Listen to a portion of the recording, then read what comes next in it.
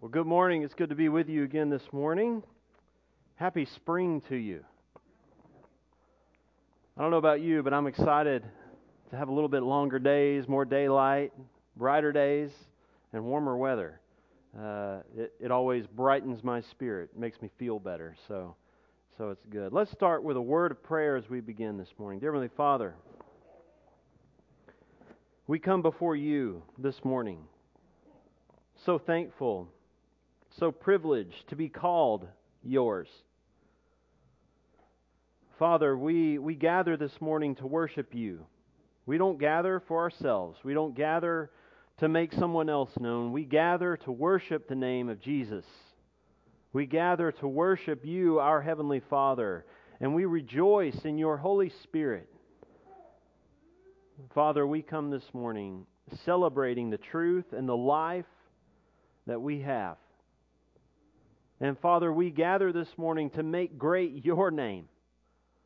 So Father, we pray that you would bless our time this morning, that you would allow us to get to know you just a little better. Father, that you would grant us the privilege of knowing you. Father, we pray this morning that I would yield, that this wouldn't be a focus on me, Father, but it would be a focus on and a time to focus on your Word and your Spirit and your truth. And Father, we pray that your Word would speak to us, that it would shape and that it would mold us. Father, that we would let down our guard this morning to be shaped and molded by you. So Father, we gather now. After singing and praising your name through song, we want to praise your name through studying your word. And Father, we want to grow to become a little more like you today. So Father, we pray you'll bless our time in your word this morning. We pray that you would speak to us. Father, that we would let down our guard and that we would be open-minded to what you might have to say to us today. Father, we thank you for your love. We thank you for your grace. It's in Jesus' name that I pray. Amen. Well, several years ago, I was in college at the University of Tennessee. And while there, you take a ton of classes. And I can remember being so aggravated because, you come in, you have to take all the general ed courses before you can move on to the stuff that you really want to focus on in your major. And I can remember in several of those courses, we would be assigned group projects. And I can remember thinking the very first time we had a group project, okay, maybe this will be okay. Maybe it'll go all right. And then I quickly learned that you'd always have a few in the group project who did an excellent job.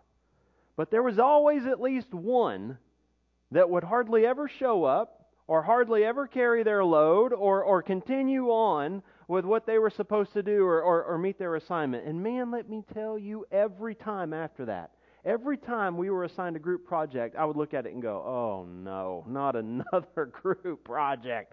They drive me nuts, because I was one that I would try to be there for every meeting. I would try to participate, do my job, because my grade is depending on it. Well, I can remember in this one class I had, it was a sociology class, we had this big group project that we had to do. And as soon as I saw it in the first day of class, it was on the syllabus, and I thought, oh man, this is going to be miserable. But I can remember my professor standing up there, and he made this announcement that he said, okay, you have a group project, but he said, let me tell you, I've learned something over the years. I've learned something. I know that some of you excel in group projects, but I know there's a few of you who won't do hardly anything. And he said, so that's why in this group project or in my class, I'm going to allow you to grade each other within the group project. And I thought, yes, this is how it should be. So, hey, I went to UT. Now, I love UT. While I was there and paying tuition, I wasn't excited about that part, but I love it. But I can tell you what, was anybody in here a college athlete? No? Oh, okay. Okay, well, nothing against college athletes. I love them. But man, we had a football player in that class, and he was in my group. And I tell you what, that guy hardly ever showed up to anything. Now, I'm not faulting the football players because I think he was a pretty good guy.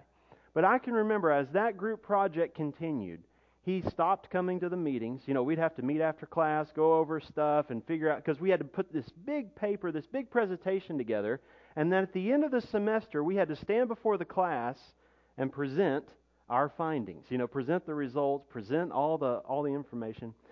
And man, this guy would hardly ever show up. So, it's not just me. There's a few others in the group that are like, as this goes on, where is he? What? He was supposed to have this done by this point. He was supposed to have that done by this point.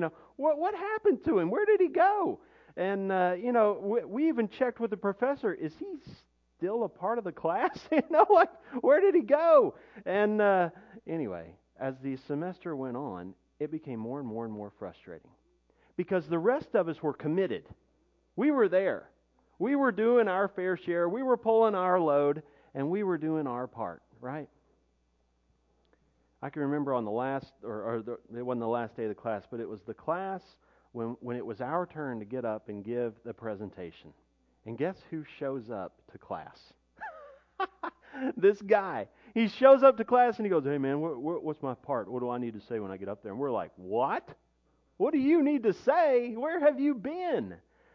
Well, you can kind of fill in the blanks on what happened. We all got to grade each other as a part of that project. You know what I'm saying? And it wasn't, we didn't go say, you made an A, you made a B. We got to fill out on a piece of paper and turn it into the professor so he could see. And I know for a fact that everybody gave him an F because he was never there. Have you ever been a part of a project? Now, I just learned today that you had a work day yesterday, so don't throw anybody under the bus right now. But have you ever been a part of a project or a work assignment or some type of something where you felt like, man, I'm here, I'm committed, I'm pouring it all in, but where's everybody else? Or where's so-and-so? Or man, what happened? Why aren't they so committed? Why aren't they as devoted as I am? Have you ever experienced anything like that? I've experienced that several times. Today we're going to talk about the extravagance of devotion. I don't know about you, but man, it is so easy over the course of a Christian life that, man, you can be fired up and excited and all in. I'm talking all in at times. But then there's other times when it's like, Lord, I don't know about that. I don't think I can be all in on this. Lord, I'm really struggling with this. And you know what? Today, we're going to see in this passage the extravagance of devotion.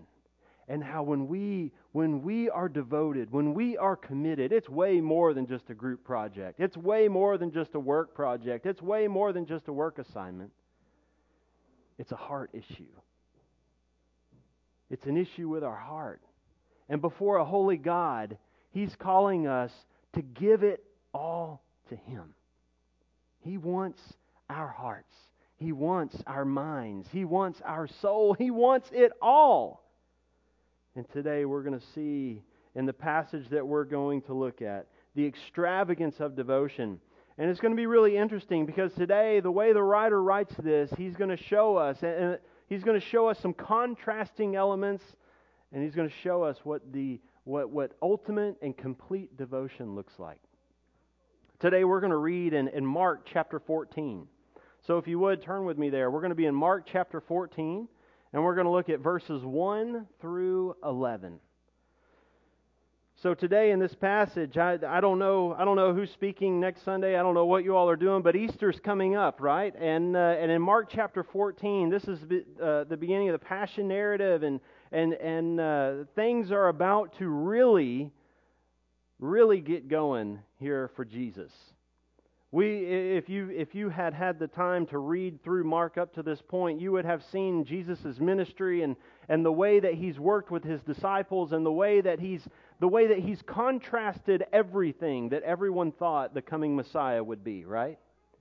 As a matter of fact, so many people are going, that cannot be the coming King. No way. I don't believe it. I don't buy it. But if you followed Jesus closely, you would have seen things that you could never see. You could never experience even today. some of the miracles, some of the workings, some of the things that Jesus did, the way He talked and acted. You would never see anyone that could do that today. So we see, we come to the point in this book, in the Gospel of Mark, where Jesus is about to enter Jerusalem, and it's almost to the Passover feast. It's a couple days before the Passover celebration. And as we come to Mark chapter 14, let's start reading in Mark chapter 14, verse 1. He says, "And it was now 2 days before the Passover and the feast of unleavened bread." Now this is very interesting right now because we have to set the setting of what's going on. Jerusalem is a very busy place right now, right? Jerusalem, this town in this area is filled with people. I mean, they've come from all over. Pilgrims and migrants have come from all over to celebrate the Passover feast. So this is the same festival that, do you remember the story when Jesus was a little boy? Joseph and Mary, they forget Him in the temple. And when they find Him, he's arguing with the priests and everybody. That's what's going on now. So that gives you a picture of some of the chaos that's happening. A parent could walk off and forget their child in the crowd. Think of it like this. I mean, speaking of college sports, think of it like this. In Jerusalem, you can read all kinds of different studies and historical studies that were done, and there's up to an extra 120 to 350,000 people in Jerusalem during this time. That's a lot of people. Think about it. Now, all these people, they don't just come walking in, or they don't come pulling in their BMW and pulling in park, right? All these people, they're riding in on horses, they got donkeys, they have animals to make sacrifices, there's a lot going on. Not only that, but there's people that are selling things, and people that are all these tents, and all these, think of it like this. Have you ever gone to a game day for a UT football game in the fall? There's a lot going on down there. There's a whole lot going on. There's people that have traveled from all over. They're staying in hotels. They're eating in restaurants. There's people all over. Now imagine them all on a horse or pulling a donkey or bringing a goat or bringing a lamb or something to sacrifice. You got 110,000 people that are all coming with animals, walking through the streets. Imagine the smells. Imagine the ambiance of the scene. You know what I'm saying? Now there could be up to 350,000 extra people in Jerusalem. There's a lot going on. So you have all of that commotion, all the noise, all the energy from the crowds. And it says it was now 2 days before the Passover and the feast of unleavened bread. And the chief priests and the scribes were seeking how to arrest Him by stealth and kill Him. Mark just lays it right out there. There's no candy coating anything, man. These guys were looking for a way. In all of the commotion, and all the crowds, and all the smells, and all the stuff going on, these guys are looking for a way to arrest Him. How can we find Him in this crowd and get Him? Because with all the stuff going on, we could make up something and they're going to believe it, that He caused some kind of commotion, that He caused some kind of problem, that He caused something to go wrong.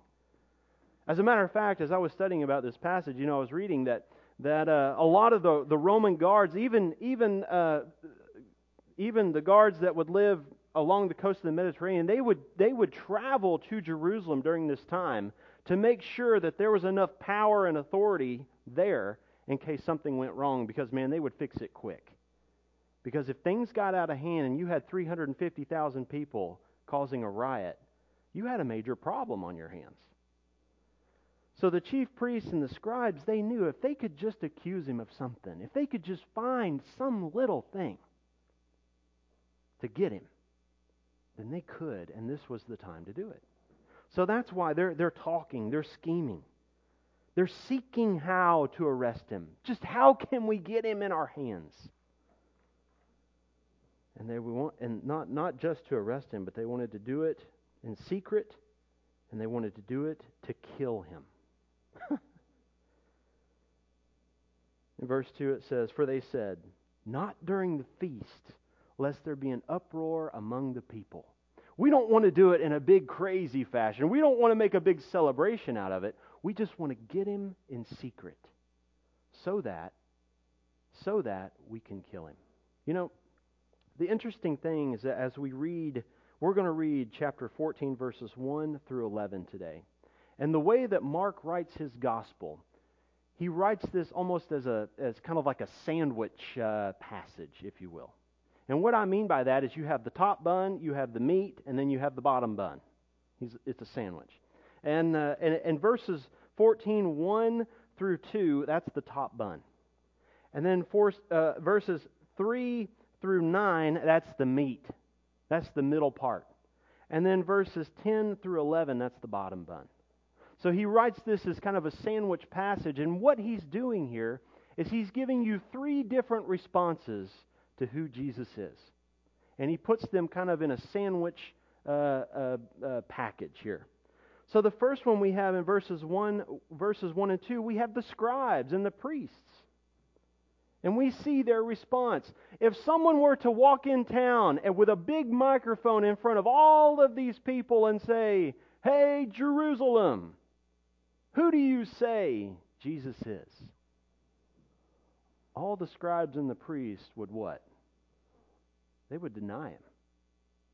They would say, "This man is crazy. This man is out to undo everything that we stand for. This man is out to cause turmoil. This man has messed up everything that we stand for. As a matter of fact, he just threatened to destroy our temple. As a matter of fact, he wants to do away with all the sacrifices. As a matter of fact, he's told us that we don't really mean anything anymore. That the message that he's bringing, well, it goes to the Gentiles too. Are you kidding me? This man is crazy. We want nothing to do with him. As a matter of fact, if you'll turn him over to us, we'll do away with him." That's exactly what we see in Mark 14, 1 through 2.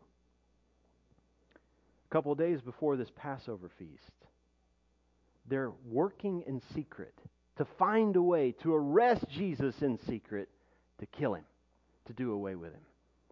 What is their response to Jesus? They've denied him. They see him as a nuisance to their plans. Let me ask you something.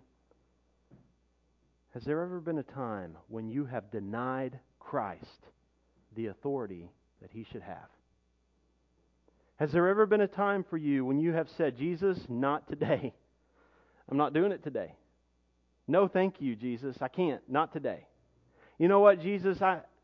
You're really getting on my nerves today because I really wanted to do that.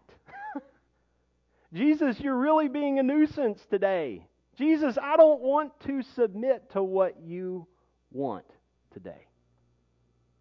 You know, this is exactly what we see from the chief priests and the scribes. Now, there's a lot more going on here than just that, because Jesus is disrupting their entire system, right? And they know it, and they want to prevent it at all costs. But that's the response we see. Are you like these religious leaders? Unwilling to submit and to follow Jesus? That's a question between you and him. But I want you to ask yourself that. Am I like that?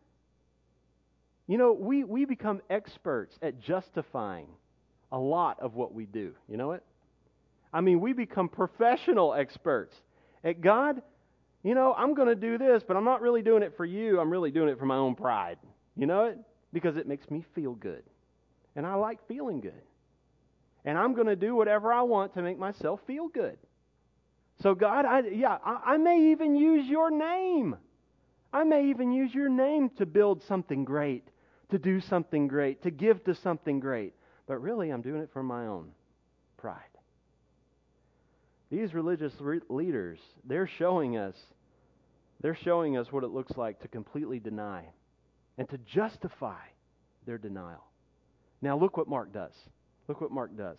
He takes us from that type of thinking, and he introduces us to another.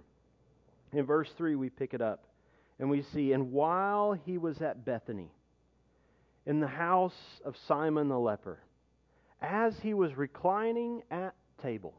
You know, in this setting, in this day and age, you have all the commotion, the animals, the people, and everything going on outside. And while he's in Bethany at Simon the leper, He's reclining at table. And what that means is they would eat at a small table, but they would eat on the floor. They would kind of recline on the floor, laying there, propped up. And they're all sitting there with the disciple. He's sitting there with the disciples and Simon and the people of his household, and he's eating at this table. And it says a woman came in. This lady doesn't even have a name. A woman came in with an alabaster flask of ointment of pure nard. Very costly. Very costly. Now, we have to stop there because this is really interesting. Mark is writing and he shows us the chief priest and the scribes, the religious leaders, and he shows that they've completely denied Christ. They want nothing to do with him. As a matter of fact, they want to do away with him. And then he changes the whole tune and he says, but while Jesus is eating, this woman walks in. She doesn't even have a name. This woman walks in. Maybe she had followed the disciples around. Maybe she knew Simon. We don't know. But she walks in, and she has an alabaster flask of ointment of pure nard. It's really expensive. I mean, as a matter of fact, most scholars would say that this might be like a family heirloom of some sort, or something that she had been handed down, and it was kind of the last resort of income, if you will. If all else went wrong, man, she could go and she could sell this thing and she could make a lot of money, as a matter of fact. Look, it says it was very costly.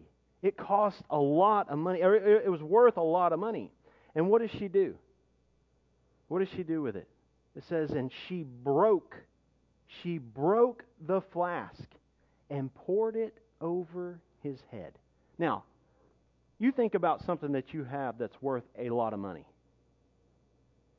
This lady has this ointment. It's in an alabaster flask. And what does she do with it? Does she gently twist the cap off? Here, just a few drops, Jesus, because it's worth a lot of money.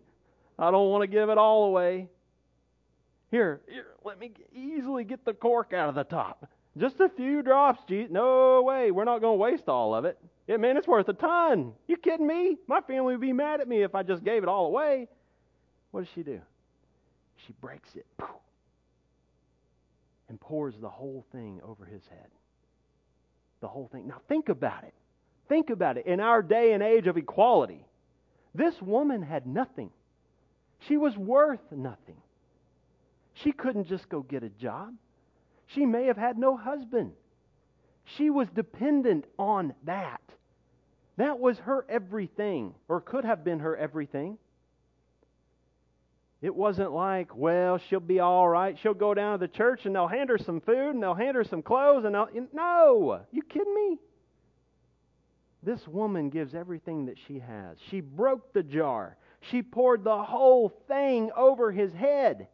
As a matter of fact, I mean, you think about it. He's laying on the floor. He's laying on the floor, probably propped up on one arm or reclining on a pillow. And she walks in and pours the whole thing over his head. All of the disciples are sitting around this table, and all the people are sitting, and they're all going, "Whoa, what did you do? Are you kidding me? You just wasted all of that." Look in verse 4 it says, "There were some who said to themselves indignantly, 'Why was the ointment wasted like that?'" Look at that. That thing was worth a ton. Why was it wasted like that? And look, in verse 5 it says, "For this ointment, it could have been sold for more than 300 denarii and given to the poor." And they scolded her. Now you think about that. A denarii or a denarii, it was worth 1 day's worth of wages for a workman. Okay, so you think about that in today's day and age. Take minimum wage. 1 day's worth of minimum wage. That's over 300 days worth. That's a year's worth of income for someone today.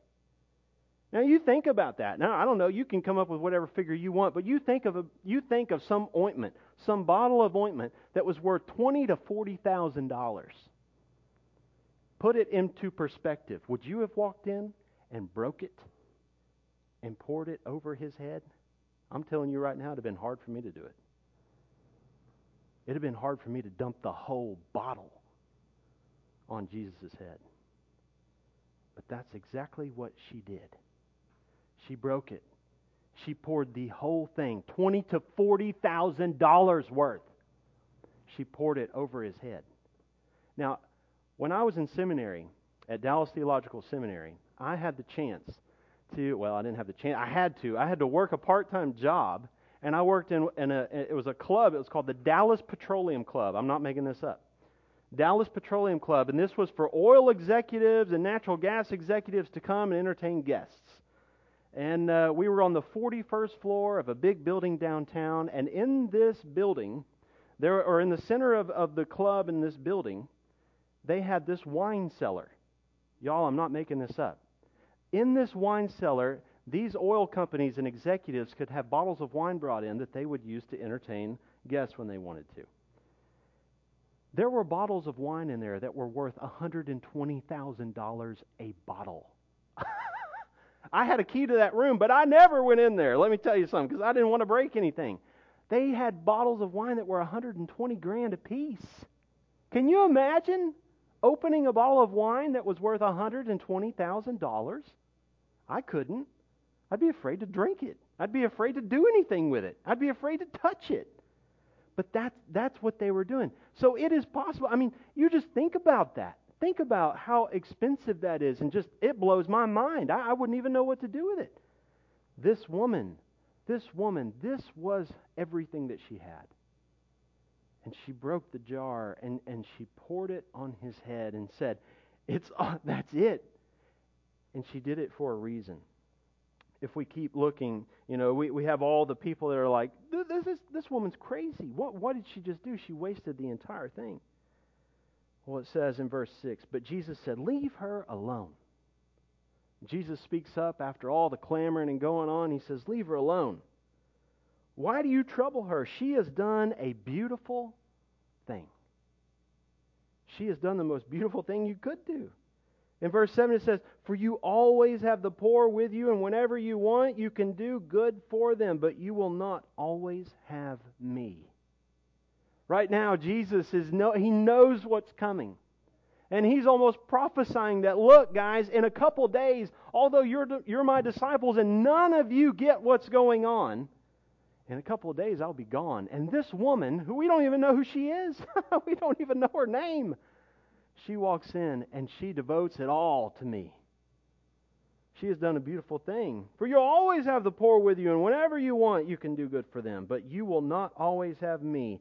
She has done what she could. That's really important. She has done what she could. She has anointed my body beforehand for the burial.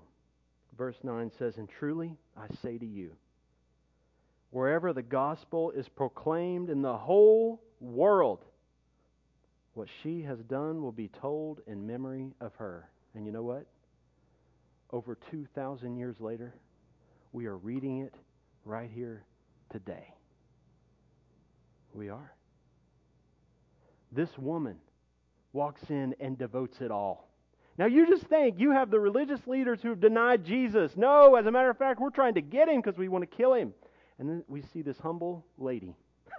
We don't even know her name, but we know her story.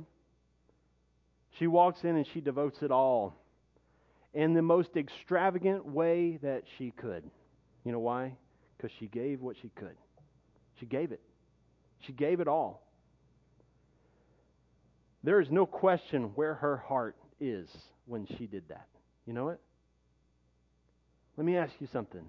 Is there a question of where your heart is today? Think about it.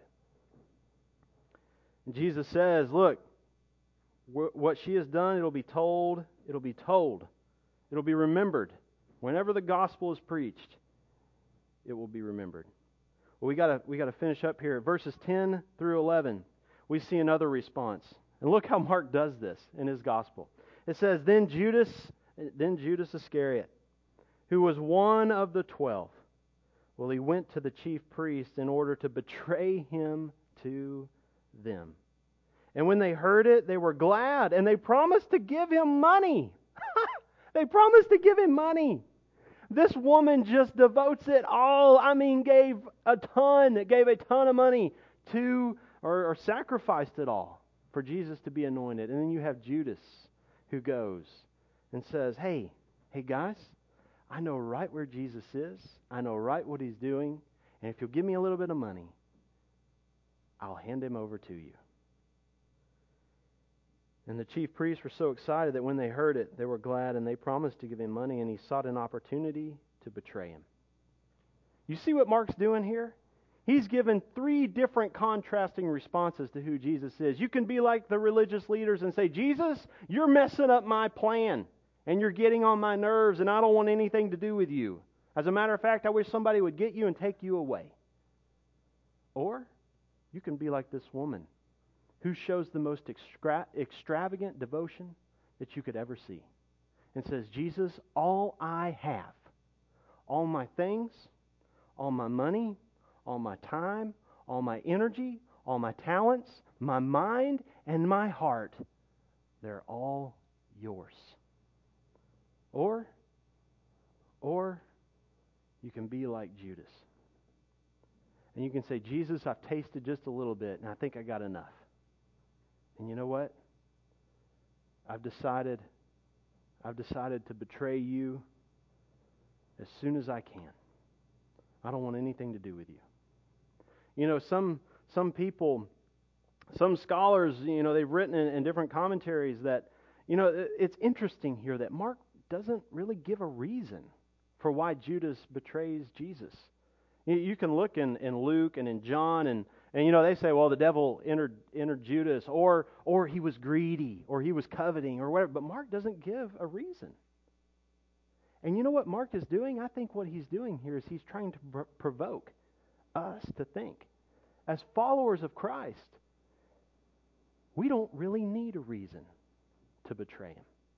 As a matter of fact, if you keep reading, you'll see in a few days that even Peter, right? Peter denies Christ. And I think he's saying here, look, you can be a follower. You can claim to be a follower.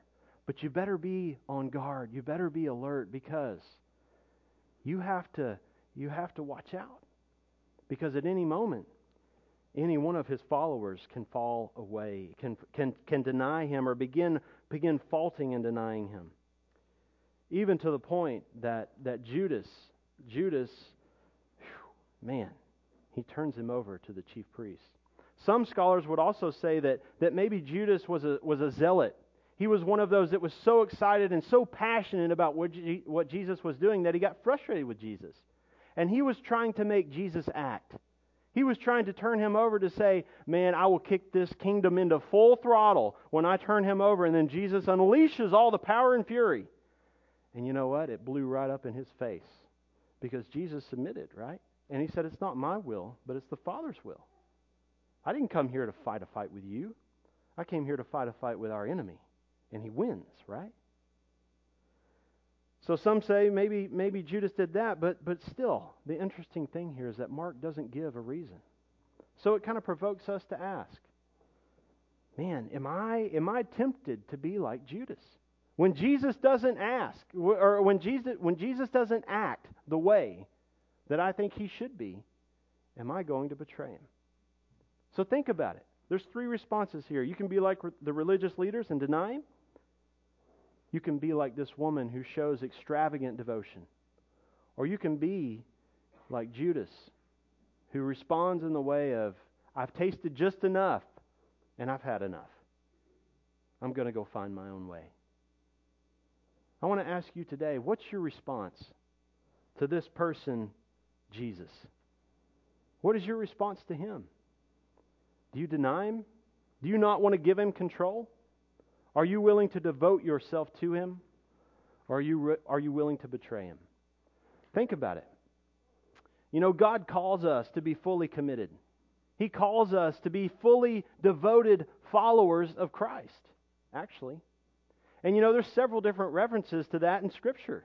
You can look all the way back to maybe Isaiah chapter 1. Remember where God is writing and He's talking to these folks and He's saying, look, I've seen and I've smelled and I've heard all of your sacrifices. But you know what? I don't really want the blood of animals. I want your heart. I want you. That's what I want. I want you to love me and to follow me, and I want to be in a relationship with you.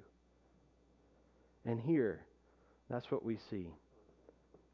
That's what we see. Our response should be, Lord, how can I be extravagantly devoted to you?